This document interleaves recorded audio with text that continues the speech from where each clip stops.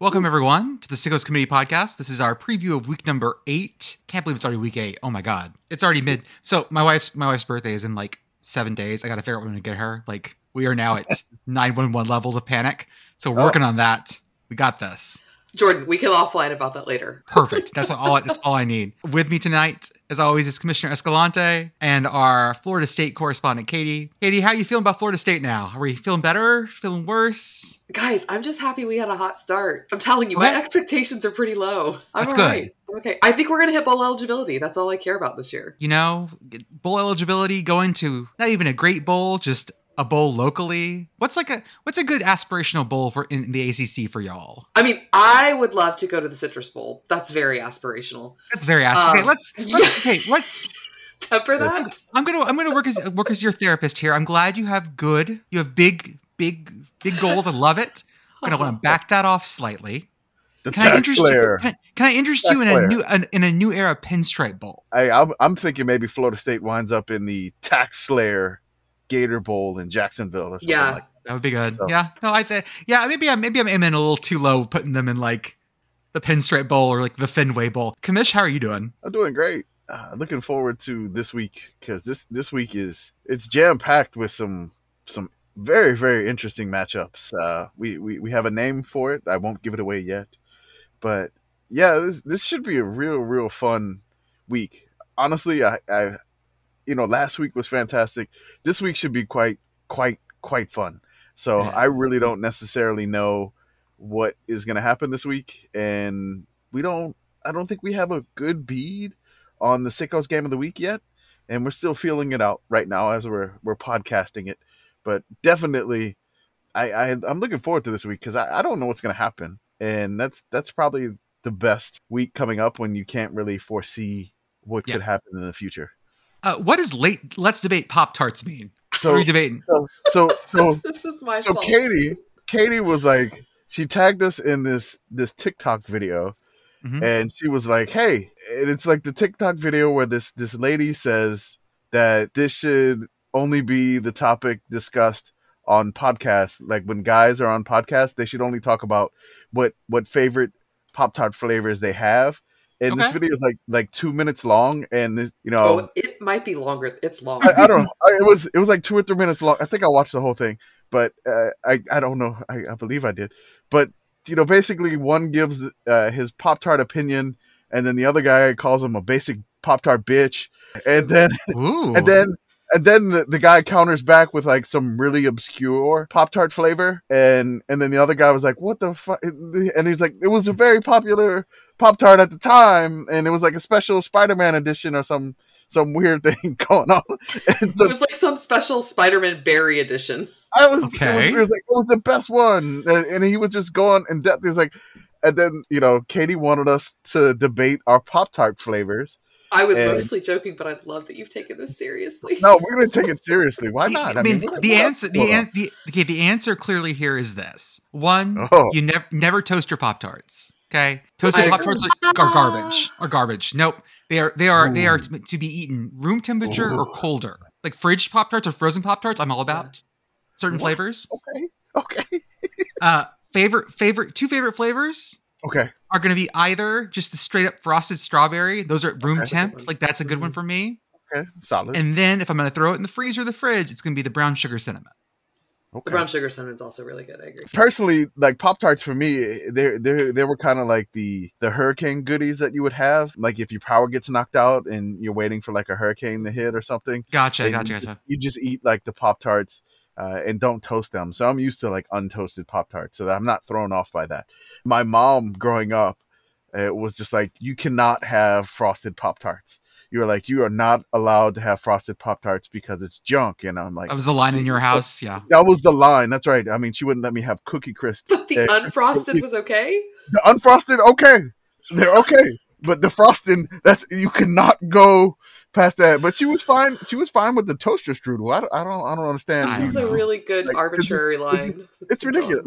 I am drawing the line in the sand. You cannot have frosted Pop-Tart. I mean, my favorite, again, I'm kind of basic too. The strawberry is great. It's the classic. It's the original. Yeah. The brown sugar cinnamon, that's fantastic. Toasted, untoasted, frozen, whatever you want it. That's like a utility Pop-Tart for me. I'm not a big fan of the s'mores. Like, it's okay. And then I'm a huge blueberry fan. Like, I love blueberries, like everything. Me too. Yeah, I'm with you on that. Yeah. Blueberry Pop-Tart is kind of, I would say that was probably my favorite. I don't have any weird like Pop-Tart flavors. I think there was the one that was the weird one, like the wild berry or something like that, where it had like weird colors inside. They still have that one. I'm looking at them right now. They still have that one. Okay, yeah. That one was no. I just go with like the plain stuff. As the guy called us. I guess we're all basic Pop-Tart bitches. So that works out. Yeah, no, the guys were very heated in this debate, and I think in my mind I pictured Jordan and the chairman having very differing opinions and maybe very heated opinions. But you guys have similar opinions to me, so I like it. I enjoy it. I will say I liked a heated Pop-Tart, but I think that was because I might only got heated or toasted if I was like running ahead for school in the morning in high school. Usually it was eaten in the car or on the bus or like on the way to school, and it was like a luxury if you had time to heat it up. So I think in my mind that was always like a special treat. We jokingly called when you eat a Pop-Tart untoasted, you were eating them raw. So like raw Pop-Tarts, just untoasted. They're just raw Pop-Tarts. You thought we were going to get heated the one time I'm just saying the one time I got heated with my former roommate Al. We just like bickered over like the Samoas versus Thin Mints like one night for like 5 hours straight. That'll do it. And I was just like, yes. Oh my God, no. And then you try to like lay you try to like, okay, well, if you like coconut, then you'll probably prefer and then lines are drawn. It gets out of hand. I don't want to go down that road again. Sorry. The argument that I always get into is the Samoa versus the Caramel Delight. Because I live on a fault line between both bakeries, the Girl Scout troop bakeries, so I can get from both bakeries. Yeah. So I can get from both bakeries, and I really prefer Samoas to Caramel Delights. And there is a difference. There's a fundamental difference. There's a difference between the Thin Mints between both bakeries. They're very different. And so I have like Girl Scout knowledge in both areas because Fort Worth is in one area and Dallas is in the other, so I can get both kinds.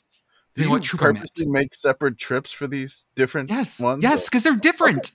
Okay. I didn't even know there was a fault line of Girl Scout cookies. Here's a map. This is what I wanted. There are maps about this. This is what I was hoping for, Jordan. Thank you. That was a gift. I had no idea what he just said about a foot line and bakeries. I'm like, I didn't know there was. There are two Girl Scout bakeries, and they have very different things. They sell sometimes their stuff is completely different. Some of their things, like I was saying, the Caramel Delight versus Samoa thing, I thought I was being gaslighted when I was in college because people kept bringing me these things called Caramel Delights that I'd never seen before. I was like, these aren't good. I want a Samoa. I need to find this dividing line. Is there like a map of this? Yeah, hold up. Let me find it real fast. Okay. Girl Scout cookie. I am very confused. Bakery map. There's a dividing line? I had to stop talking about this in Cannibals because I get so pissed off. This is what I wanted, Jordan. This is exactly what I wanted. I would get so pissed off. We're totally off topic. In the Discord, I don't know how old this is, but this is like these are very specific fault lines. Okay. So Jordan, I have a question. When growing up, we always had Samoas, and they're my favorite. Yeah. And then we started having Caramel Delights in Florida, and I can't find Samoas here anymore. Did they switch like our distributor maybe? Yeah, so each troop can pick their bakery, from what I understand. Got it. Okay, and based on a bunch of things, and or each area of the country, and this so map is confusing as hell. I know. I agree. So I live in a different zone for cookies now than I did growing up in New Orleans. Yeah. Okay, but like the other half of Louisiana is a different bakery too. So I may have had different cookies when I was in North Louisiana for school. Yeah, I am very confused by this, but thank you for bringing this to my attention. My mind. Don't worry. Off-season content. I will buy boxes from both bakeries, and I will eat food live on this podcast, and just me crunching, going, this is tasty. I'm gonna need to source both of them now because I don't know that I would know the difference. Yeah, I need to know about this. I'm gonna send one more picture to the Discord. Yeah, and it shows the difference between the pictures between a Caramel Delight and a fucking Samoa because they're very different. Oh, you're right. They're very different. Yes. Now that you point this out, yes, I've seen the difference. I can. Yeah. Okay. I said, and if you look at the Thin Mint one, you've probably noticed a difference on the Thin Mints too. Mm-hmm. One of them's more like a cookie, and the other one is like dipped in chocolate, and they're very, very different. Jordan, the fat kid, has opinions on cookies. Surprise, surprise. This is what Jordan does. Welcome to the Sickos podcast. We have insider knowledge, very sickos about Girl Scout cookies. So, hell yeah. So, Katie, you're going to an F1 race this weekend. Yes, I have become an F1 fan, which I feel like a lot of people have during COVID.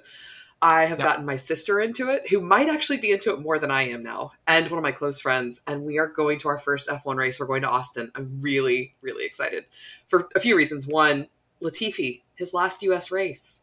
So exciting. I get to see it. Also, Daniel Ricciardo's possibly his last F1 US race, which is kind of sad. I would love to see him race in Vegas. But my favorite thing lately, Williams drivers are apparently doing some meet and greets, including a meet and greet at the Pflugerville Home Depot on Thursday. I will not be in town early enough to go to this, but I need for someone to go. Jordan, if you're close enough, I might need you to go. Man, I kind of want to go. You should go. So it's Thursday, right? So I've been to this Grand Prix before. I went to the inaugural one. Okay, great. Back in whenever that was. Okay. I've been to this one before, and it's a lot of fun. It's a great track, and it's a fast track and a lot of fun. But yeah, F1 being at like the Pflugerville Home Depot. If you guys don't know, Pflugerville is like the quintessential Austin suburb of like 20 years ago. Like it's not like the up and coming one. It's the one that had up and come. Which is maybe appropriate for Williams? Yeah, no, that's actually, in retrospect, super appropriate for Williams. God. Alanis King on Instagram, or excuse me, on Twitter, maybe on Instagram too, keeps posting that she hopes there's pictures of Latifi in front of the washing machines. And I don't know why, but it keeps making me laugh every time she posts it.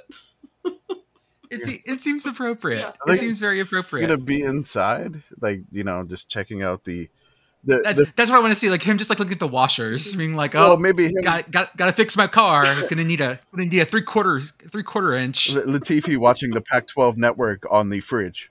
So yes, that's what you want. Latifi eating string cheese, watching the Pac-12 network. Hell yeah! On the fridge. The only way to watch Stanford and Arizona State is standing in a shirt and my underwear, eating handfuls of string cheese or pudding cups out of my fridge. Nicholas Latifi's secret Pac-12 fan. I love it. The next question is: would you buy grass from a field on eBay if your team won a big game? Because we've seen bits of grass from Neyland go up after the big win. I haven't seen the checkerboard hunk go up yet. Well, I wonder if they slice the checkerboard hunk and definitely trying to maybe maximize their sales on eBay.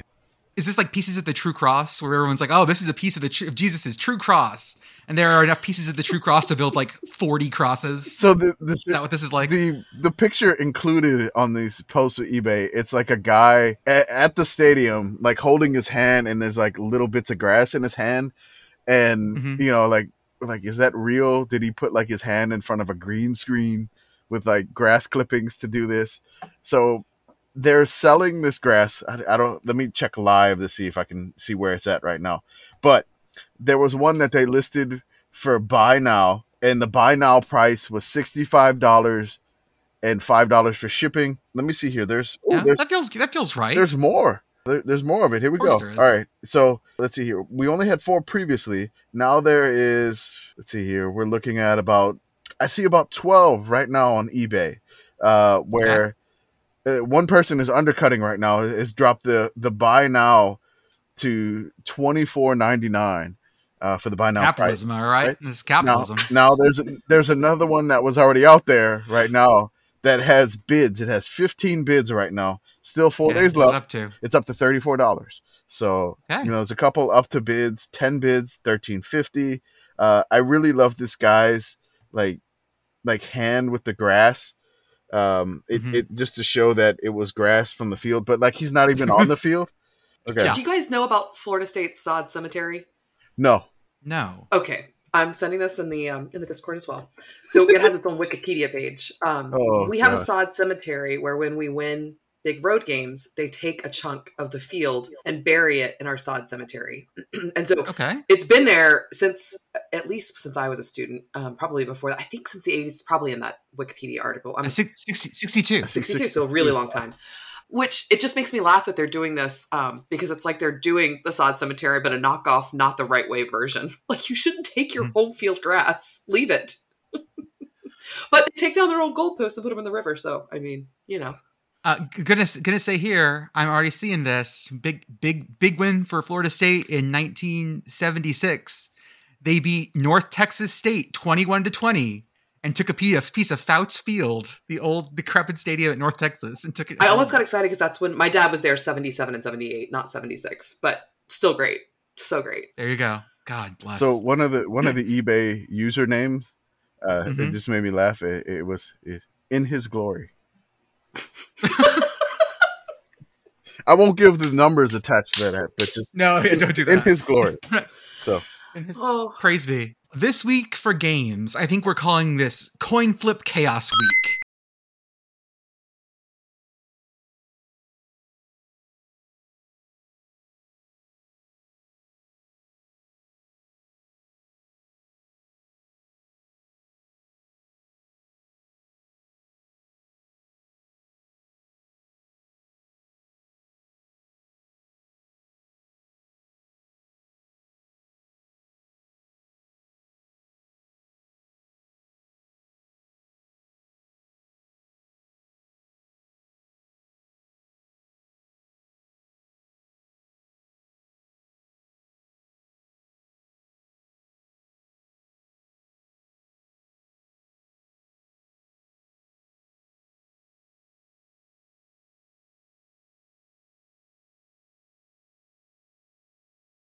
Our good friend Parker at Stats of War on Twitter always puts out great previews of all the advanced stats for games. And Commish noticed this week that there were a ton of games that were all within about 5% win probability, and the scores were all super close. We have some really weird games that are supposed to be very close matches. That's right. So we're gonna can you put like an echo on my voice when I do this here? Yeah, go for it. Yeah. I don't know. Coin Flip Chaos Week. There we go. Okay, we'll do that. Jordan put an echo here. Note for Jordan. Put an echo here, like you meant to mention that Walker Beatty, the offensive lineman for UTSA, and you forgot. I did. But, yes, definitely. Shout out Walker Beatty. But the D lineman that flipped the O line. Yes, great. Yes, beautiful.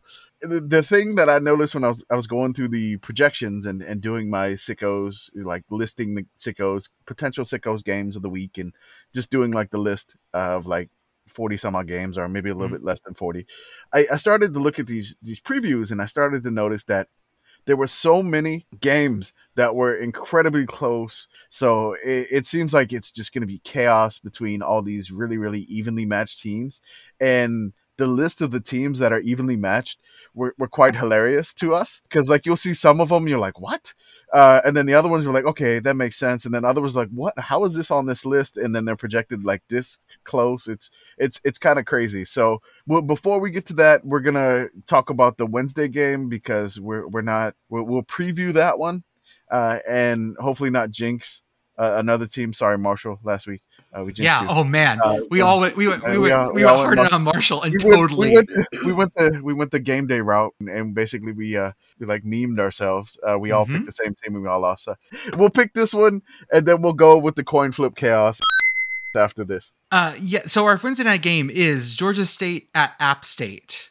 Georgia State has kind of been on a heater this year, been playing really well. App State has stumbled since their kind of hot start. And we have two teams, one on the up, one on the down, and should be interesting. This one's in Boone. Because it's on Wednesday, and we'll talk about it Thursday. What are your bets on the score, guys? So I know Georgia State was playing like incredibly close games, and they lost their first 4.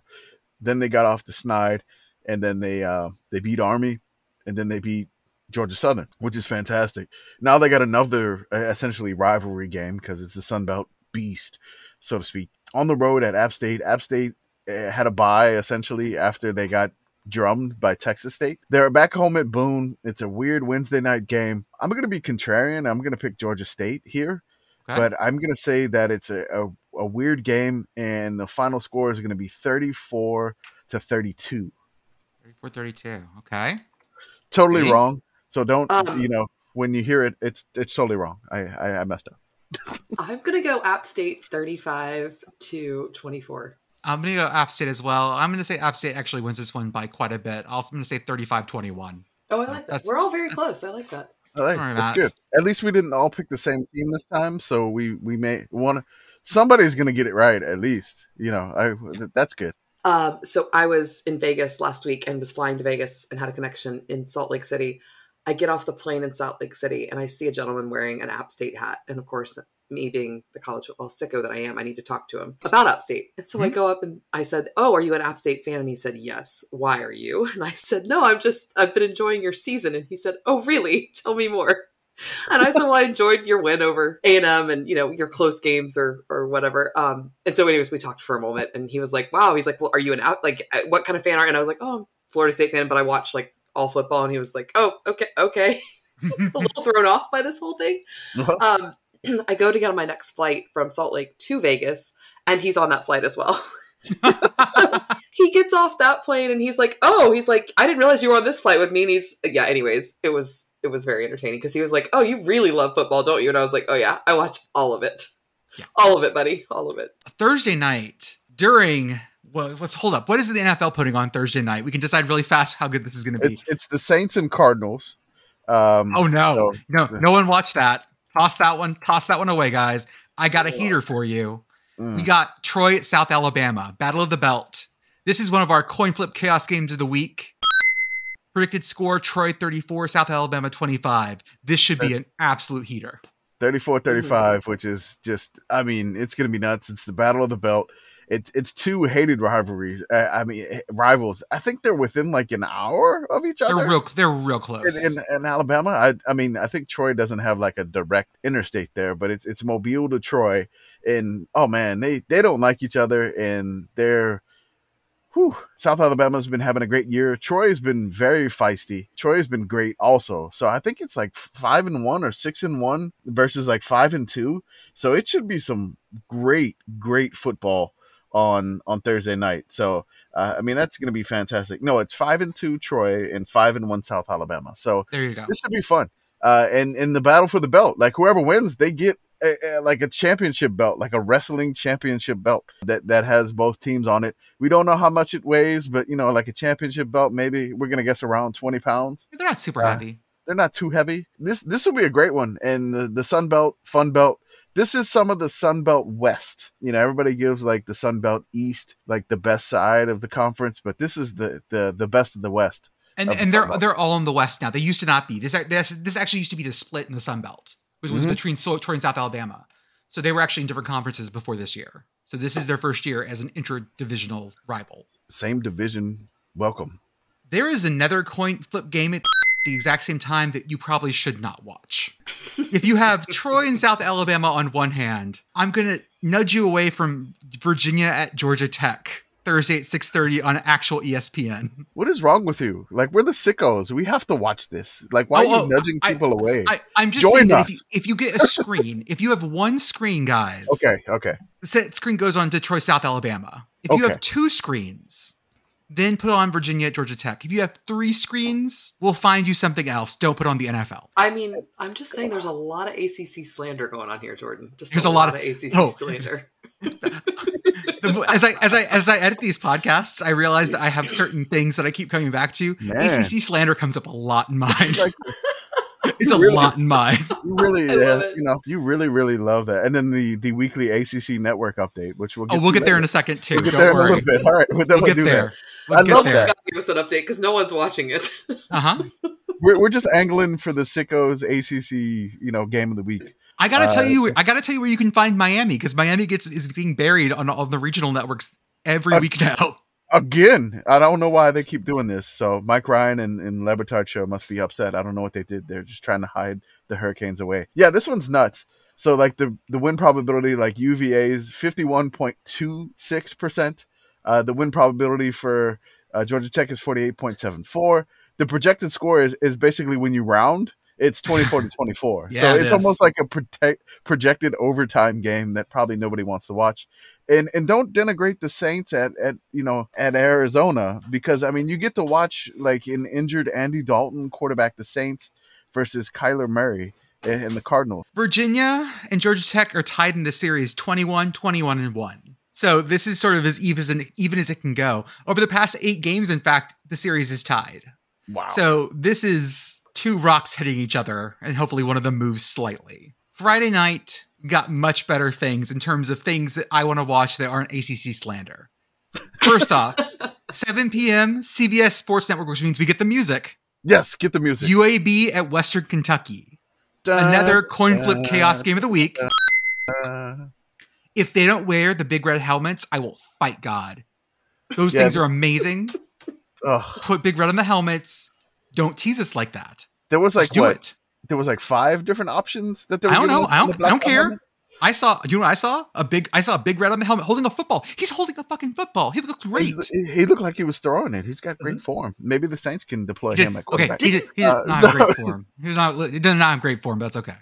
Didn't UAB have really good helmets at one point with like the big they're dragons, right? Is it dragons? No, Blazers, yeah. Blazers, right, okay. It's dragon, yeah. They had those helmets with like the big dragon on the side of it, right? At one point? Yeah, these are good helmets, yeah. Yeah. This one, again, predicting a score of 31-29, Western Kentucky over UAB. This is going to be a great game. I'm excited.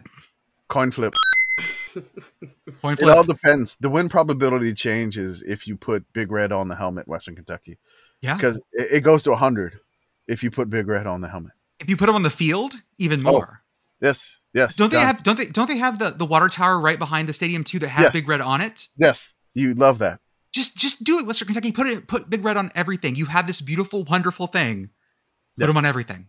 More Big Red. Do you know what he needs? Holy shit. Idea. TM. One of those old school like ice cream pops. Instead of like a Ninja Turtle face, it's Big Red. Yes. With gumball eyes.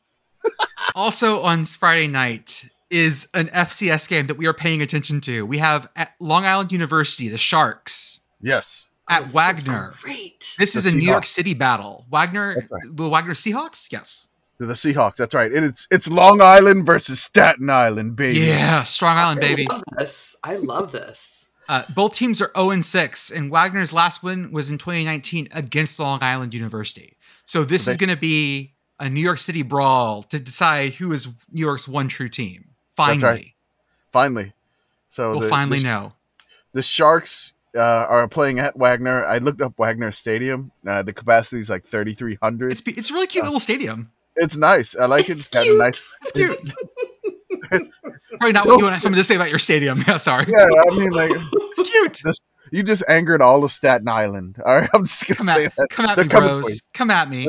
You'd be like, whatever. You got to take a ferry to come get me. You know. I mean, I think I'd rather anger Staten Island than Long Island. There's a lot more people. For sure, Island, right? For sure, yeah.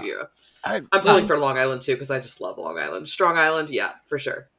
Just gonna say we have the LIU Sharks. Yes. And what is a Seahawk but basically a jet? This is our West Side Story. This is our West Side Story Bowl. Sharks and Jets. That's basically canon now. I'm declaring this the West Side Story Bowl. Guys, we should tweet at their socials accounts and start calling it the West Side Story Bowl. They would adopt it, right? We go on to Saturday. Saturday, 11 a.m., Big Ten Network, because it's too hot for network TV. That's right. Indiana at Rutgers. Yes. Rutgers is favored. Really? Okay. Yeah. No, that was a great response. Rutgers is favored. Really? Oh, okay, sure. Hey, whatever. I'll buy it. Sure. Not by much. Not by much, right? Not by much. No, not by much. Okay. Did they get like the home field advantage of like 3 or whatever? Mm-hmm. Okay. But this is also Rutgers under the offensive coordination of our boy Ambrosio. What's his actual name? Nunzio Campanelli. Oh no, who's Ambrosio then? That's the kicker that went to Tulane.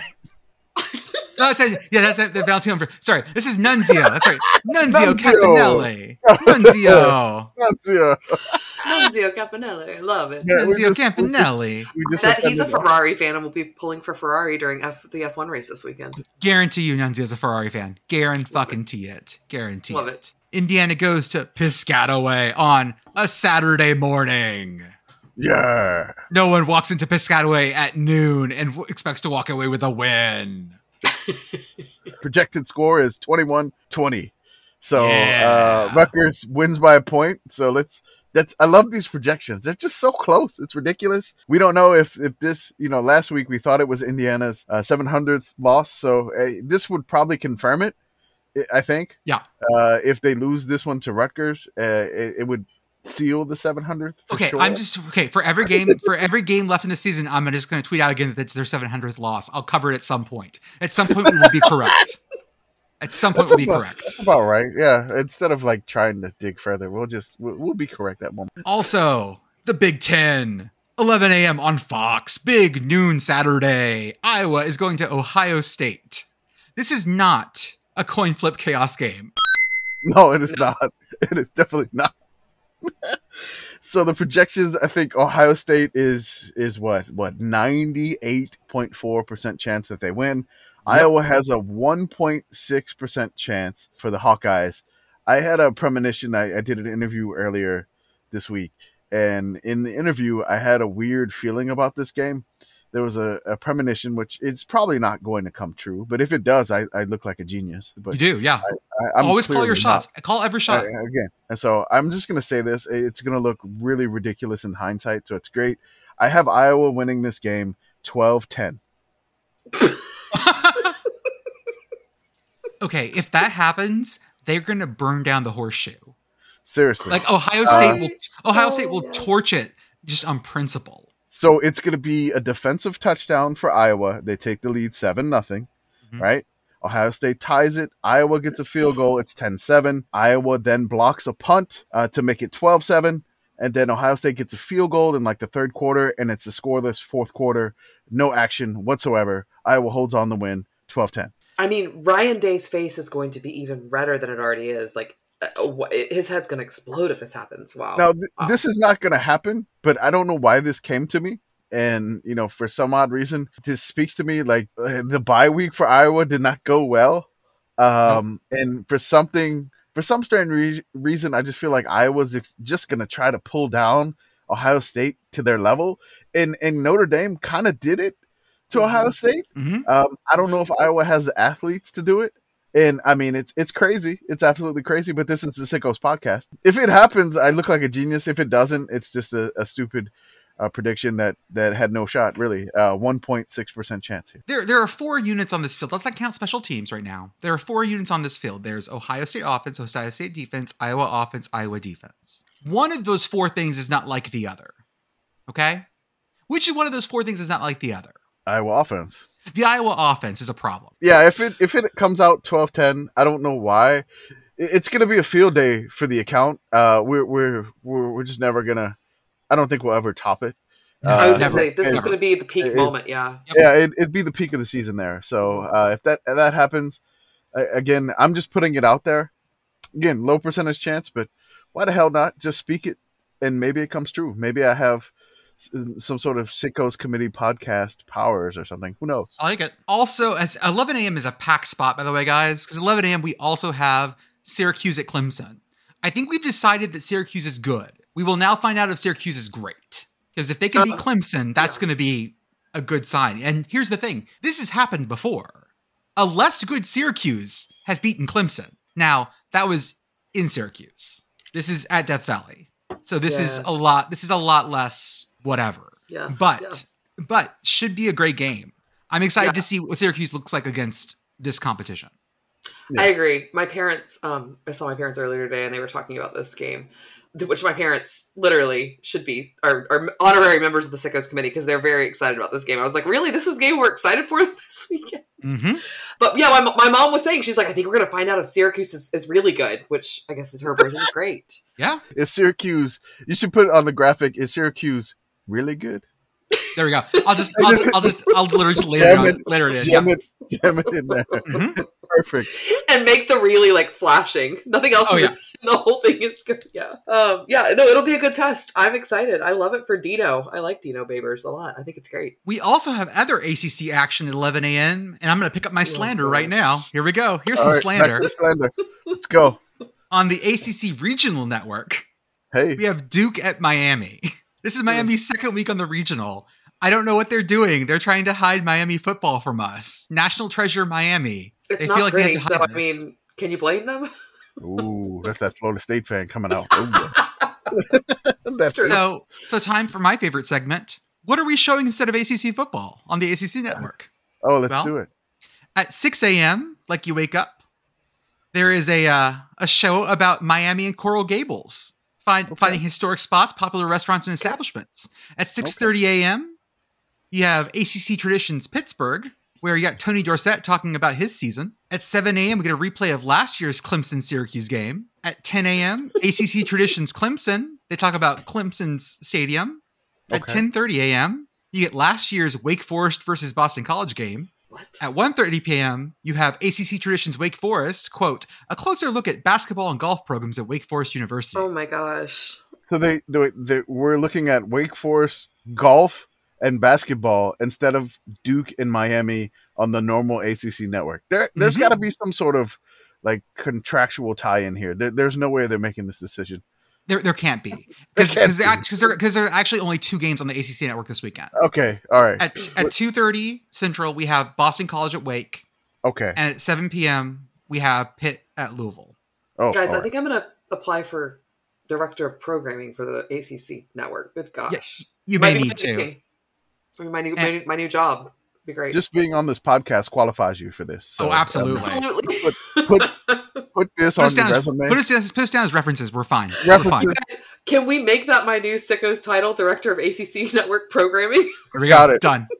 So we will make you put it on. Putting it in my Twitter profile now. Put it on the Twitter profile. Put it on your LinkedIn if you got one of those. Yep. Just go right ahead. I'll put future Director of ACC Network Programming for now. It's don't want to be too presumptive. It's aspirational. Yes. Also at 11 a.m. on an honest-to-God real national broadcast. Yes. The ULM Warhawks are going to be on real TV. Well, I mean, they were on NFL Network last week. Oh, I'm sorry. You're absolutely right. I mean, which is like real TV. That's real TV. You're right. That's real the TV. Big Show. You made it to the Big Show. But this one, ULM gets that CBS music, baby. I need, I'm projecting this in the world right now. Yes. I need a picture. I need a video of Terry Bowden pumping his fist on the sideline as we get the CBS music over it. Just give me that and I'll clip it and I'll use it forever. All right. We can do that. We need ULM to do well against Army. They're both 2-4. So Army's fallen on a little bit of hard times, but they've played a pretty good schedule. Army did beat the crap out of Toothpaste last week. So, they're ready for they took out Colgate and, they just ran all over them. ULM's run defense has been okay. I don't know if they're ready for the option. South Alabama passed all over them. So maybe they can handle the Army run and the option. At least I hope. So I'm going to put a bet out there to try to stop the losing streak for ULM here. If ULM beats Army, make me do something patriotic. I think a little Lee Greenwood. Okay, that's what's going to be. Jordan, literally what I was thinking. This makes my heart so happy. There we go. A little Lee Greenwood on the podcast. That feels it. All right. Yes. All right. Done. You're gonna have to sing it. I'm not singing the full thing. Just maybe like a verse or something. That's fine. I'll get you. No. All right. The whole thing. Okay, all the whole thing. Jordan, come on. Whole thing. You're right. Whole thing. Hold the line. Come on. Whole thing. Whole thing. All right. What should make you feel good about this is that the ULM defense has been pretty bad, except for their run defense. I know. That's what I'm hoping. That's the one thing they got going on that's been pretty good. So unless Army just decides to start passing all over them, which, let's be honest, could be it. Mm-hmm. But the run offense versus ULM's run defense is actually the most interesting matchup at this game for sure. Okay, 2 things I need to mention. Okay. Number 1, Commissioner, my mother has been very invested in you guys winning for some reason. I think she likes Terry Bowden. Also, she loves to see Alabama lose, so that's why she was invested with the tattoo before. I feel like she's going to be very invested in the Lee Greenwood situation. Okay. Also, when I was in Vegas last week and went to watch the Bellagio fountains, which is one of my favorite things in Vegas, they played Lee Greenwood, God Bless the USA, for one of the songs with the fountains, which I've never heard before, and it was incredible. I was loving it. I was just loving it. I felt like that was a great little surprise. Because they usually play Sinatra or something very Vegas, but it was great. My senior year blow-off class in high school was chorus. So I was a baritone, and I had to sing this song. So I know it well. There we go. If ULM does beat Army, I will be proud to be an American. So I'll make sure I have a good karaoke backup track for you too. Do it. To go with it. That's right. From the lakes of Monroe, Louisiana. There we go. To the hills of. There's no hills in Louisiana. There's no hills in Louisiana. I think I found out that the highest point in Louisiana is like a state line.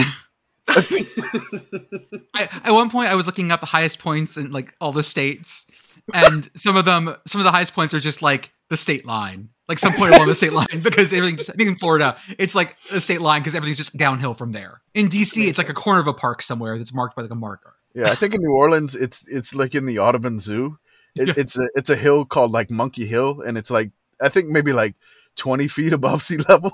It's above sea level, though. It's above sea level. Yeah, barely. I feel like in Florida, actually, it's either Bach Tower or the Citrus Tower. I have to look this up, but continue chatting. It's going to bother me because it's close to where I live, but I'll look it up while y'all talk. Guys, 345 feet above sea level, Britton Hill is Florida's highest natural point and the highest point in the United States of all the states. I didn't know that. Interesting. Right. Okay. Sickos trivia. There we go. We learn something. Learn something new every time. That's right. Why does Bowling Green keep showing up on these lists, Commish? Okay, so this is my toddler. I think my toddler has a fascination with Bowling Green. I don't know what it is. So when we start watching the games to start the day, I normally let him pick a screen, essentially, and he picks a game. So he, like 2 weeks ago, he picked the Buffalo and Bowling Green game where there was the hilarious fall down fake field goal that went hilariously wrong, and I was like, okay, this is why.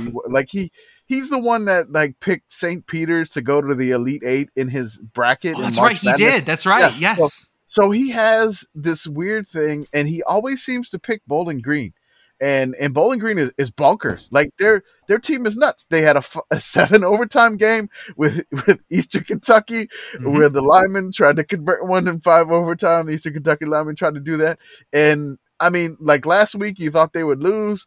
And no, they won. And you have no idea. They beat Marshall. I mean, Bowling Green doesn't make any sense this year. And they're incredibly fascinating. And then they play Central Michigan, who is 2-5 or 2-4, I believe. Lower level MAC teams. But when you get MAC versus MAC, they're so very, very, it's so weird. It's so weird. Don't know what's happening to MAC. Because they all go play these like pay to play games, like the check games and stuff. So when you get MAC versus MAC, you really don't know. And Bowling Green is incredibly confusing, but they're just so much fun to watch. Another MAC game that is part of our coin flip game, chaos game of the week, or chaos coin flip week of games. Eastern Michigan at Ball State at 1 p.m. on ESPN Plus. Yeah. Predicting a score of 25-24, Ball State ahead. Ball State, who just had their big comeback win against UConn. Yep, so they're on a heater right now, is what I'm hearing. Yeah. I mean, Ball State's 4-3 now, I believe. So I mean, this can help Ball State's, the bowling Ball State. Maybe they can make it to the Quick Lane Bowl, something, one of those there, but. Really, it should be a fun game. The Cardinals are always entertaining. In Eastern Michigan, when you see them play on the not gray field, I'm excited to see them not in their field. It's always a bit of like a shock when you're like, I'm watching Eastern Michigan, but there's color, so it's just very confusing and disorienting and maybe that confuses Ball State. Now, after Notre Dame went to the City of Sin and took out the Mormons, the City of Sin is coming for Notre Dame. 1:30 p.m. on Peacock. UNLV is going to Notre Dame. A weird one for October, the middle of October. This is not a coin flip game. Notre Dame should win this. But I said that last week about Notre Dame being Stanford, and that didn't happen.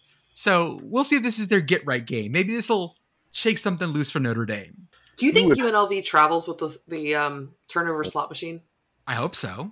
Me too. I want to see that in Notre Dame Stadium. They can't leave it on the sideline. Like, it can't be part of the stadium because it's the Raiders Stadium. I don't see the Raiders running over there. Hey, Raiders, you should go over there and use the fucking turnover thing. That would be a lot of fun.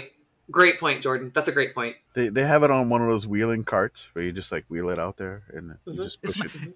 And because I'm imagining also, UNLV is not taking like the fancy chartered flights, so this is someone's carry-on, like just trying to like wheel it on the plane and get it in the overhead.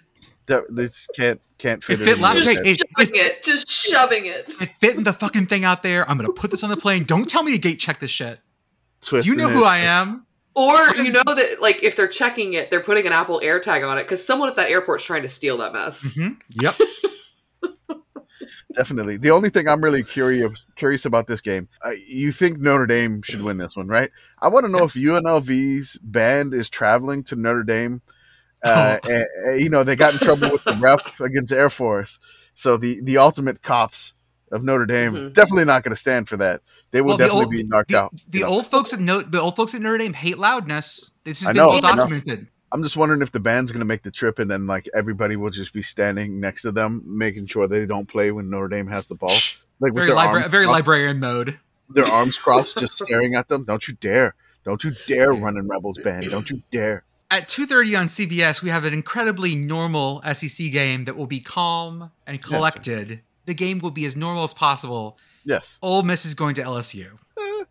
I don't know what to expect for this. I literally don't know. And it's going to be really funny if LSU upsets Ole Miss. This basically started the coin flip chaos week. Yeah. For me. This projection that I saw from Parker at Stats of War. So whenever you go to his Twitter, like buy him a beer or whatever, LSU is projected to win. Their win probability is 50.01%. So like 0.1%. Ole Miss is 49.99%. The projected score is 28.51 versus 28.51. This game will be completely normal. Nobody's going to get upset. Nothing weird is going to happen in this game. You know, Ole Miss and LSU, they love each other so much, and they'll sing Kumbaya in Tiger Stadium. Nothing weird is going to happen in this game whatsoever. It'll be calm. You know, both fan bases really love each other. In the tailgates, they love each other. They love to tailgate. I'll say that. Yeah, that is true. But watching the game, they hate each other. But then after the tailgate's over, back to the tailgating, they seem to be friends again because there's a lot more drinking. No, I've been to a few of these Ole Miss LSU games, and they're just absolutely wild. It's just they're good people. Like they don't really like hate each other. They get along pretty well, but they don't like to lose to each other. Like. Yeah. You know, they will needle at each other like all week, which they're doing already on Twitter, which is very entertaining to us. But basically, they seem like they get along well when there's no games involved. Essentially, I mean, they're like fundamentally as different as they are in terms of like the stereotypes of the school, whatever. They're also bound by heavy drinking. Yes. So may your cup be red, or your chalice be, you know, gold, a camouflage koozie that you got from a big green egg dealer. We're all the same. Whether your Yeti be light blue or purple. We're all the same when you come down to it. This game is going to be an absolute madhouse. Something's going to happen that's going to. I would be surprised if something catches on fire outside the stadium. I would be surprised if something in the stadium catches fire. I would be surprised if Mike the Tiger decides to just show up as of his own volition this time and he escapes the sanctuary and wanders into the stadium. Another 2:30 game on ESPN that's not going to be nearly as high scoring, but should still be very fun. Purdue at Wisconsin. This one, again, one of our coin flip games. Purdue is estimated to have 24 points and Wisconsin 22. Wisconsin's so on their heels. Even though they look better, I think Purdue has this one. But again, Purdue's superpower is looking like they're good and then absolutely folding on a weird away game. All right, I want to ask both of you this question. I don't know if you know it. When is the last time Purdue has beaten Wisconsin? I'm going 90s. I don't know. 97. Okay. 2012? 2004. Ooh. So Purdue has got to get this over this hump. And so I don't know if it's like they haven't won at Wisconsin since 2004. But it could be that. But they have not. Purdue historically does not do well against Wisconsin, even though they have they're favored to win in this coin flip slightly. It's a projected score of 24-22. But yeah, this one Purdue always seems to trip up over themselves when they play Wisconsin. So maybe they get over the hump this time. It's worse. 2003 was the last time they won. 2003. Okay. All right. I had it. But they won in Madison in 2003, but since then it has been heartbreaking loss sort of mixed in with some absolute blowouts. Your best deal of the week. If you are near Old Dominion University for $5 American, you can go watch Georgia Southern play ODU. which is going to be such a good game. I don't know why. It's their homecoming too. It's ODU's homecoming. It's going to be such a good game. This is at 2:30 on ESPN Plus, a Sunbelt banger. Again, this is one of our coin flip games of the week. Yeah. Georgia Southern's predicted to win slightly. Yeah. Georgia Southern, 51% win probability. ODU, 49%. We have the Detmer darling. We may rename it the Van Treese. Kyle Van Treese, our boy. Kyle Van Treese. I mean, God, wow. Like just yards, interceptions, touchdowns, everything. The projected score in this one is 35.68 to 35.23. This should be fun. I don't know. I mean, if you're in like DC, whatever, drive down to Norfolk. If you're in Ocean City, Maryland, drive down, catch this game. Go to Old Dominion, come up from Nags Head, North Carolina, whatever. Yeah, Nags Head. Nags Head. I don't even. OBX, baby. Is that North Carolina or is it? That's the Outer Banks, baby. All right, perfect. The Outer Banks. All right. We call it OBX. Those of us that summer there, we call it the OBX. Wow. Someone went to Rosemary Beach once, and wow. Yeah. Also at 2:30, again, a very normal game on ESPN2. Memphis at Tulane. This is another game that is never normal. It's homecoming for Tulane. These two never play a normal game ever. The local news in New Orleans, they celebrated that Tulane, hey, they're ranked for the first time since 1998. Then one local reporter was just like, nobody's going to show up to this game. Like basically rained on Tulane's parade. Like nobody shows up to Human Stadium. And I'm like, why would you do this? It was so mean. It was ridiculous. And so just one local reporter from one local news station did that. But, we're all in on Tulane. They're ranked. We hope they maintain the ranking. But Memphis is going to be feisty. Memphis is coming off of a 4 overtime loss to East Carolina. Memphis had that crazy loss to Houston. Yeah. Again, so Memphis is coming off to back-to-back crazy, insane losses. Maybe it's a third in a row crazy, insane loss. I don't know. But it's going to be fun and definitely must-see TV to watch the 25th ranked Tulane Green Wave. Feels like 98. Feels like 98. Also, in my latest cursed data science had Memphis and Tulane right next to each other. So even though this isn't a coin flip game, for me, it feels like it should be. Sickos data science has them next to each other, so something... Our sicko sense is tingling on this game. Me being from New Orleans and everybody buying all the Tulane gear is just ridiculous. It's great because I have a lot of Tulane gear, and then when I go back and visit my family in New Orleans, I try to go around like a game, and to go check out Ullman and because my dad and I, we used to go. It was great. Like they would play in the Superdome, and my dad would have me go to the ticket counter and ask for student tickets, like when I was a middle school student and an early high school student. This is a good strategy. No, but the fun thing is that every time I did that, a Tulane booster would come up to me and just hand me 2 or 3 free tickets, and we would get in the dome for free every single time. Even better. So when I went to Ullman the first time, I was like, "There's no way this is going to happen again."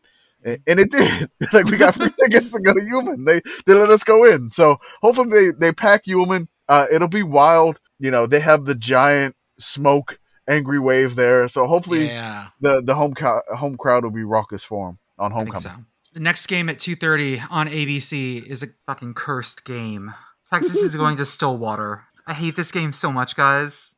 Oh, Texas fan. As a Texas fan, I hate this game. This is the game that gives me nightmares. Any of the really good Texas seasons, this is the one where Oklahoma State's just, oh God.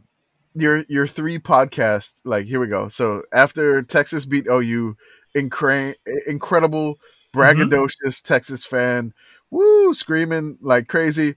Then you barely escaped Iowa State. You were like, okay, I need to slow it down a little bit. And then now you're cursed Texas fan. This game is always cursed though. I have very clear memories of Texas perfect seasons almost getting destroyed by Oklahoma State. Do you feel this is anyone that plays Oklahoma State? Because I feel like the OU Oklahoma State game is also cursed. Oklahoma State's just, I don't know. No, that was not cursed. Oh, that game is cursed for Oklahoma State because Oklahoma has won 90% of those games. It's just recently gotten okay. Gotten interesting, yeah. Yeah, this one's a lot worse. Texas has lost 8 of the last 12. Ooh. So this is not something that like they're comfortable with. And in Stillwater, Quinn Ewers is going to have a way better game than he had against Iowa State to come out and win on this one. Because otherwise they're going to just get run up. Was that bad Matt Damon movie that I never saw? Like Stillwater. Yeah, that was Stillwater. Okay, I gotta watch that one still. I have kin on my mom's side from Stillwater. Okay. So like so technically part of me is Oklahoma State. Was what I'm saying here is that when Oklahoma State wins, I'm going to claim that fandom too and say that my real heart was at Oklahoma State. I'm a Garth Brooks fan, so I'm going to claim it too. There we go. Exactly right. Also, I just found out they sing Friends in Low Places in Stillwater. Like, is it every game? Mm-hmm. I think it's every game, which makes me want to go. This is on my list of stadiums to go to. As an Oklahoma State fan, I should know this, but I don't. Jordan, I'm very disappointed. I want to go to the stadium.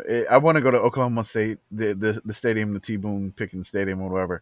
And I want to get one of those paddles that they have and just smack it against that's all I want to do. The whole game, I just get me in the front row and I just want to smack the paddle against the padding that is way too close to the sidelines. That's all I want to do. At 3 p.m., this feels so weird. 3 p.m. on the Team One app, that feels fine. Hawaii at Colorado State. 3 p.m. Coin flip chaos again. Do the coin noise. Bling, bling, bling. Bling. I'm gonna find some good sounds. Add some. If I don't, I'm gonna find the worst sounds I can. Yeah, this one is Hawaii has 49.69% to win this game. Colorado has 50.31 win probability to win this game. So the score is projected 19.91 to 20.02. So this one is just an incredible coin flip. Hawaii has gotten their first FBS win. They beat Nevada. They beat Nevada. And guess who the only team that Colorado State beat was Nevada. So this will really tell the test of time on who beat Nevada more, I guess. I believe it's pronounced Nevada. Nevada. I believe that's the pronunciation they prefer.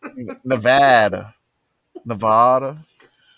So yeah, but here's the best part about this game, guys, is that because you have to watch it on the app, you can't put it on one of your screens. So it's not taking up screen space. It's gonna have it on your phone.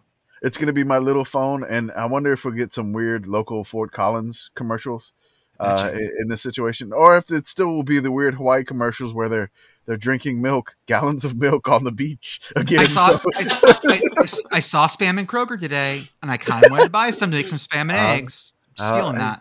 I'm just gonna say this: like I've never had Spam, but I'd be willing to try it. But I'm not gonna. It's not terrible. I'm not gonna purposely seek it out and try it. But if it's an option, and I'm there, like whatever, I'll give it a shot. Yeah. At 3:00 on the Pac-12 network, because this needed to actually be hidden on the Pac-12 network. Good choice this time, guys. Arizona State at Stanford. On all of our refrigerators. on every refrigerator and on your washing machines. Mm-hmm. What's the best appliance we could put we could put the Pac-12 network on? Your stove, your microwave. I think Katie said it earlier. Water heater. No? Water heater would be good. Katie said that you're going to have the Pac-12 network at the gas pump. So that's true. This has been a running bit for me. Yeah, for a while, because I used to joke that the Florida State game, when we were both bad, which has been a lot recently, was going to be on the gas station pump channel. I pull it out every year, and there's new people that don't see it, and appreciate it. But yeah, gas station pump channel, just put it on there. It's fine. It's fine. Pac-12 network coming to a gas station near you. Yeah. Can I get it? Can I get the Pac-12 network in Modesto, California? No. Can I get it on a gas pump in Maine? Absolutely. But everywhere else, yes. Gas pump in Maine. I'm in Boothbay Harbor, Maine, filling up my gas tank and watching Arizona State at Stanford. Yeah, that's what the people. Larry Scott knew what the people wanted.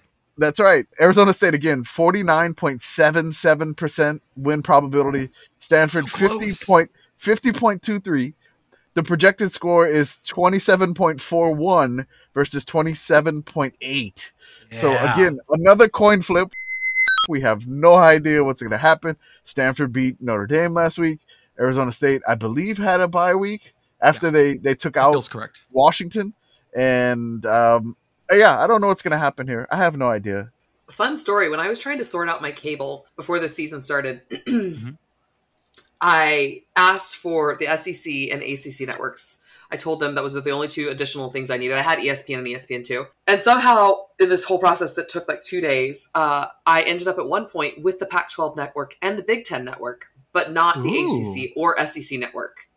And the guy was like, yeah, thank you. Great question. What package choice did like get you to that point? Oh. And then at one point, like, so we're all clear, I live in Florida. At one point, they told me the SEC network was not available in my region. And I was like, I need to speak to someone different because I know for sure it is. Like, what is happening? Also, and I think I tweeted about this, that at one point they asked whoever I was on the phone with, I think with the guy who ultimately took care of the whole thing, asked, oh, so who in your household is the SEC fan and who's the ACC fan? And I was like, nope, it's just me. It's just me, sir. And he's like, oh, I shouldn't have assumed. I was like, damn right you shouldn't have. Damn right you shouldn't have. It's just me. I'm sorry. I am a part of the Sickos committee. I want all the channels. I need all of your channels, sir. I have a sickness and an addiction, and I need for you to just help me. That's right. I cannot stop watching college football no matter what it's on. Please give me all the channels. All of them. 3 p.m. on ESPN Plus, FAU at UTEP. UTEP. Okay, so let's talk about this in terms of the UTEP Bowl Brand Express. Choo. We're on the road. They had a rough their last game before their week off. They lost at Louisiana Tech in a close one. Mm-hmm. They need this game. UTEP needs this game to be bowl eligible, basically. Their remaining schedule is FAU at home, Florida Atlantic at home, Middle Tennessee at home, at Rice, FIU at home, and at UTSA. So they need 3 of their last 5. I think because Rice is pretty good right now, so I think they drop Rice and they drop UTSA. So that means at home they have to beat Florida Atlantic, Middle Tennessee, and FIU, which is totally possible, but they got to get this one. Otherwise, they need a absolute Hail Mary. This is a coin flip game, however, but not quite as close as the other ones. This is our outer bounds of this one. The projected score is 36-33. The Bowl Bound Express, again, needs this to stay on track. We need this. You know, it's not like UTSA has this history of dropping their last game of the season against a weird Texas opponent.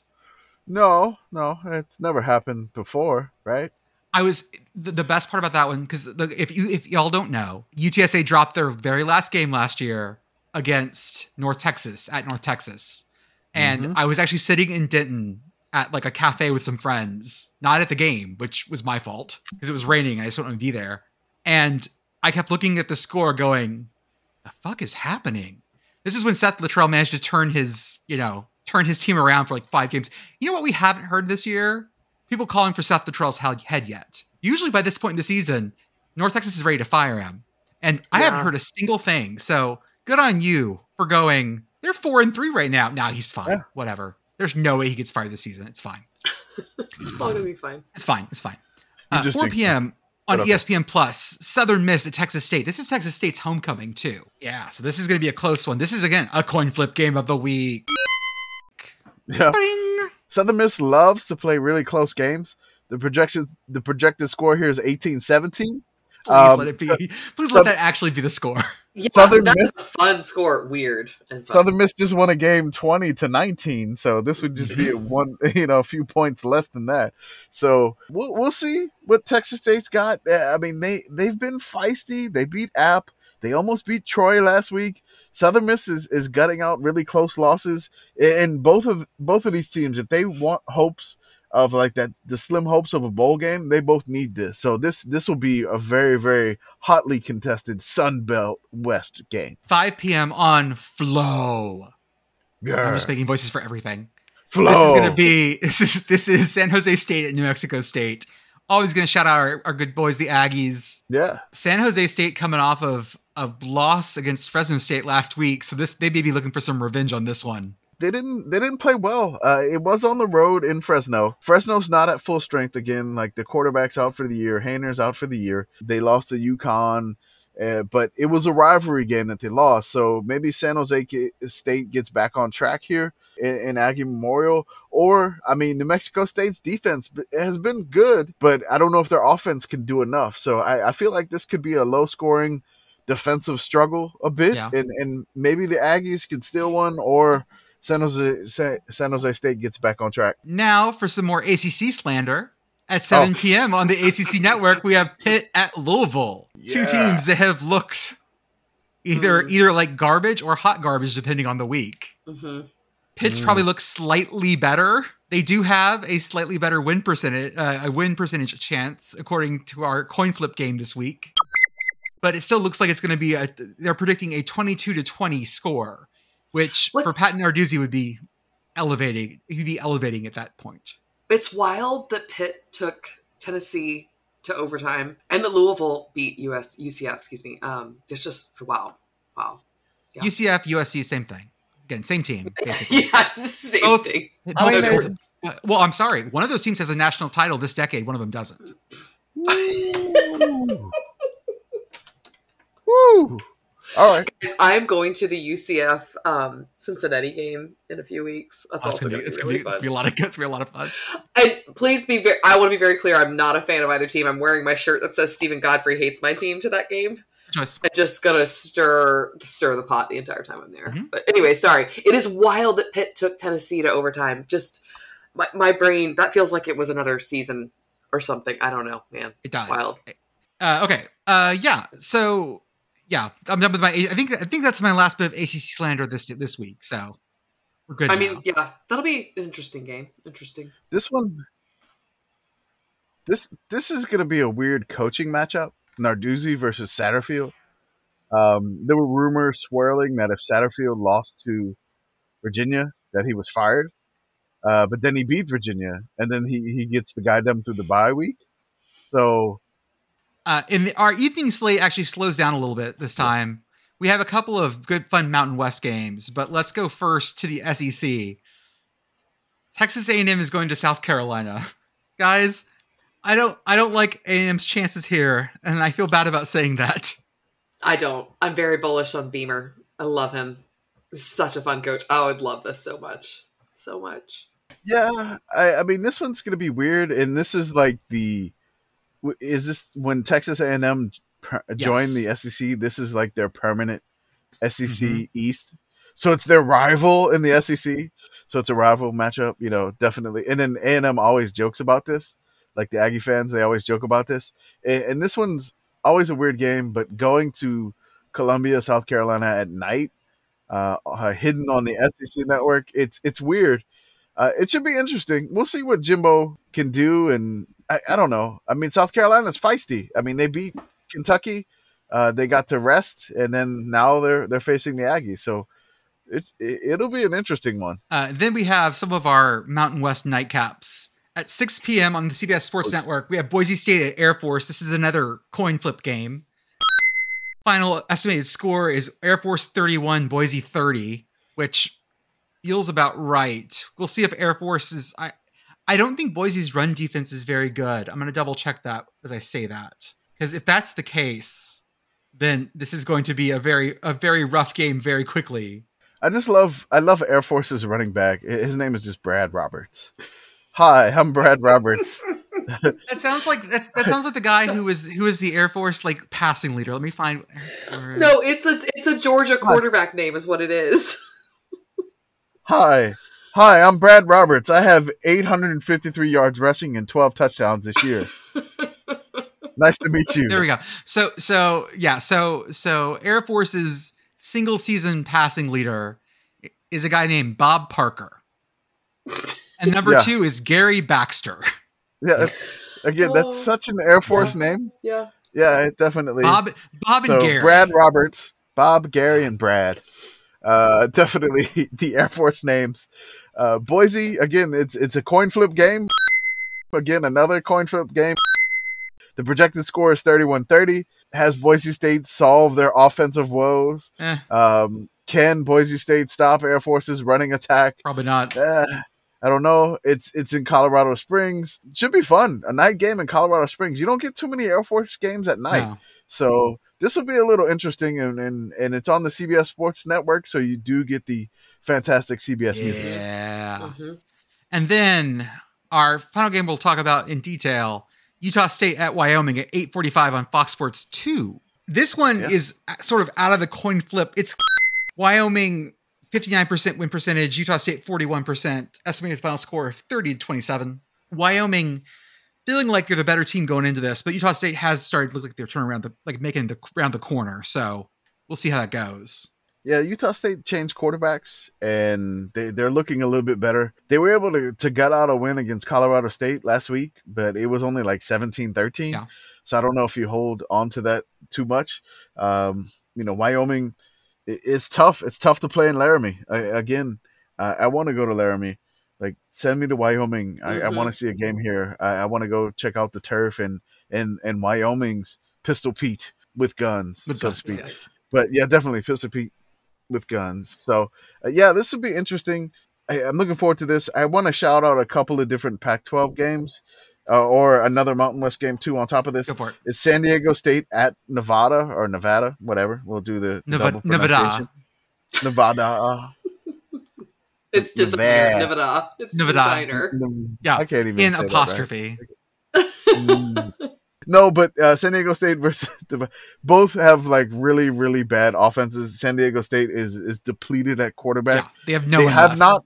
They have not resorted to the Southern Miss Superback. Like, do it, San Diego State. Come on, Brady Hoke. Let's go, Brady Hoke. Let's go do the Southern Miss Superback. I mean, just throw in, run the Wildcat all the time. But Brady Hoke's not going to do that. He'll start a safety at quarterback. But this should be interesting, and that's going to be our nightcap. Also, another night. Only 9:30. That's right. That's our nightcap. Thank you for no Hawaii test. I think I should make it to the end of the games this week. Another one is Washington at Cal. It's on normal ESPN. Washington at Cal. I feel like Cal is going to be really angry after what happened to them in Boulder. So it would be incredibly sickos of Cal to come out and win this game. And we call to you, Dark Lord Oski. Come forth. That's right. Come forth. Come forth, Oski. Come from the cracks in Cal Stadium. Come forth. Rise. Rise from your slumber. That's good crazy. Pac-12 after dark. I don't know if you caught that on the mic, but keep that in. Oh, it's gonna leave that in. Sounds like some boxing bell. Actually, it's like a church bell, an ominous church bell. Our actual nightcap, though, we got a 10 p.m. kick out in the Big Sky. Montana at Sacramento State. Oh yeah, Montana coming off of that big loss against Idaho, they're angry, and Sacramento State having their best season in a decade. Sacramento State just puts up points. They look good doing it. Like they look like they have not come. No one has stopped them yet. They look really good. They look great. I think their lowest scoring game this year for Sacramento State is they put up 37. Yep. That's their lowest scoring game, and that was against the Panthers of Northern Iowa. So I guess Iowa teams like to have good defense. Just drag you down to your level. Drag you down to the Iowa level. We will drag you down to Iowa. No, but Sacramento State, I think like one week I was watching them play like Utah Tech or something, and Sacramento State was just nonstop, like just points, video game points, numbers. Points. Video game numbers. It's so that's going to be the nightcap. I think that's on what ESPN 2. You get it on like normal Big Sky on ESPN 2. Love it. Love to see Big Sky ESPN 2. There is a little sickos action in the Big Sky too this week. It is 1-5 Eastern Washington. Unfortunately, not on the red field. Not on the blood turf. Damn. Not on the blood turf. It's at Cal Poly, who is also 1-5. I believe the coach of Cal Poly. No, it's not Dan Hawkins, right? I think so. Let me see. I thought he's at Cal State, but he could be at Cal Poly. I don't know. How do you not know that I want the football team and not the actual fucking school? What's wrong with you? You know this by now. No, the head coach is a man by the name of Bo Baldwin. Bo Baldwin. He is a West Coast man from Santa Barbara. He's 50. He's coached at Central Washington, Eastern Washington, and Cal before. Okay. All his assistants. This is his first head job. We wish the Cal Poly, the Broncos? Mustangs. Good luck to the Mustangs. Good luck to the Eastern Washington Eagles. Should be fun. Yeah, it'll be fun. Bo Baldwin, 3-17 overall as a head coach. Okay, so he's still getting there. He's finding his sea legs. Right. Well, maybe, do they have a live Mustang out there in Cal Poly? Maybe that can poop on the field. Gotta get it. That'll help. The cups at the SMU game where they were using to pick up. Yeah. Anyways, so great. I'm glad it was turf. I'll just say that. Mm-hmm. Probably made it a little bit easier on them. Some grounds manager is so pissed this week. Oh, for sure. Like just like the folks on the field are just so pissed off. Okay, that's at the end of our list. Katie, you got anything else you want to talk about? Yeah, can I mention 2 things? Go. Number 1, speaking of Pac-12 After Dark, last weekend I was at a wedding, and I left the wedding a little early to go watch the end of the Florida State game with my friend Tempe. Shout out to Tempe, who is a Twitter pal. And so we met up at a bar in DC. I was at a wedding in DC. When the Florida State game was over, I mentioned, there's no Pac-12 After Dark. And there was a Clemson fan who was kind of hitting on both of us all night, candidly. And when I said something about Pac-12 After Dark, he overheard it and tried to propose to me. He's like, whatever this is, I want in. And I was like, oh, wow, this is aggressive. This is very aggressive. Okay. She did not want any part of this. It was very funny. He asked for her wedding ring because she's married. And she was like, no, this is a no. That's creepy as hell. Yeah, it was very...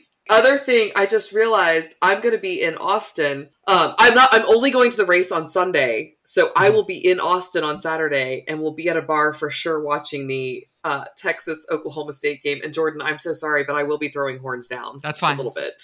Go for it. I need to do it when I'm in Austin. If I come back with a black eye, you guys know why. It's okay. I'm telling you. You're not going to get a black eye. You're going to get flagged. Someone's going to throw a flag. You're right. You're flagged for that. A 10-yard penalty, a 15-yard penalty. When I was at the game, the ULM and Texas game, when ULM scored their 3 points, and I was like, they're not going to get shut out. I got excited and said that they're not going to get shut out, and I threw a horns down. Yeah, but I don't know if anybody saw it. No, it was pretty low. You threw it. It was very low. You knew it was not high. It was not high. Definitely, I was not confident. Come on now. No. But the horns down. The ULM players were coming out. They were horns down. Oh yeah, you have to on the sideline. Yeah, it's horns down, and they lost. It's so satisfying. Yes, it's so satisfying. Great. You got to know that I enjoy them more than I enjoy A&M right now because of Jimbo. But yeah, I will be throwing some horns down. So, Commish, anything else you want to talk about this week? I think I forgot to mention a few games. Go for it. Tulsa at Speak Temple. on your heart, my friend. Tulsa at Temple. I forgot about that. I can't forget about the Owls. And then we have really, really like 3 or 4 dedicated Temple followers. We do. And they are intense. Both Tulsa and Temple, not that great this year. So I think they both only have 2 wins, and that's on a Friday night. So it's a Friday night game on ESPN2. So both of them are 2-4. That should be fun to watch. Hopefully, Temple will put up a better fight. Last game, they had some trouble with the space uniform of USC. Another one I wanted to throw out there for weirdness. My fun thing is like when you go from West Virginia to Lubbock, Texas. Yeah. So West Virginia, weird Big 12 game at Lubbock. West Virginia, the Mountaineers coming off of a big win over Baylor. Can they carry that momentum all the way to AT&T Stadium in Lubbock? Which that's going to be a fun one, honestly. And then I think we mentioned FIU at Charlotte previously in the podcast. I think it was a throwaway joke actually that I made, but yeah. yes. FIU at Charlotte is really happening this week, so I'll say that. And then I don't think we ever mentioned the vaunted Vandy offense on the road at Missouri. Yeah. Can Vandy get their first SEC win in 14 games? No. No? No. Okay. I'm not feeling it. If they do, I feel like the Missouri coach is on the hot seat. Eli, I agree with that. No, it's not. It's not Eli. It's not Eli Drinkwitz anymore, isn't it? Yeah. Yeah, at Missouri, I think it is. Okay, it's still Eli. Okay. Yeah. I don't know who I thought. I don't know who I thought it was. Man, Eli Drinkwitz is only 39 years old. Damn. Yes, younger than us. Good for him. Yeah, damn. No, not younger than me. I don't know what y'all are talking about. He's older than me. Old folks. Apparently the chairman and I are. Yeah, I don't know what the fuck you guys are talking about. I'm a spry. Yeah. I'm a spry 38. I'm a child. What are you guys talking about? Are the elders? Elder statesman. I feel like Godfrey right now, man. Wow. Okay. There you go. Yeah, definitely. I wanted to let you know that there is a rivalry game that besides the belt, it is Akron at Kent State. Yes. It is the blue and gold wagon wheel. I don't know how much the wagon wheel weighs, But the all-time record, Kent State leads. I'm sorry, the trophy series. So the all-time series, Akron leads 35-27-2.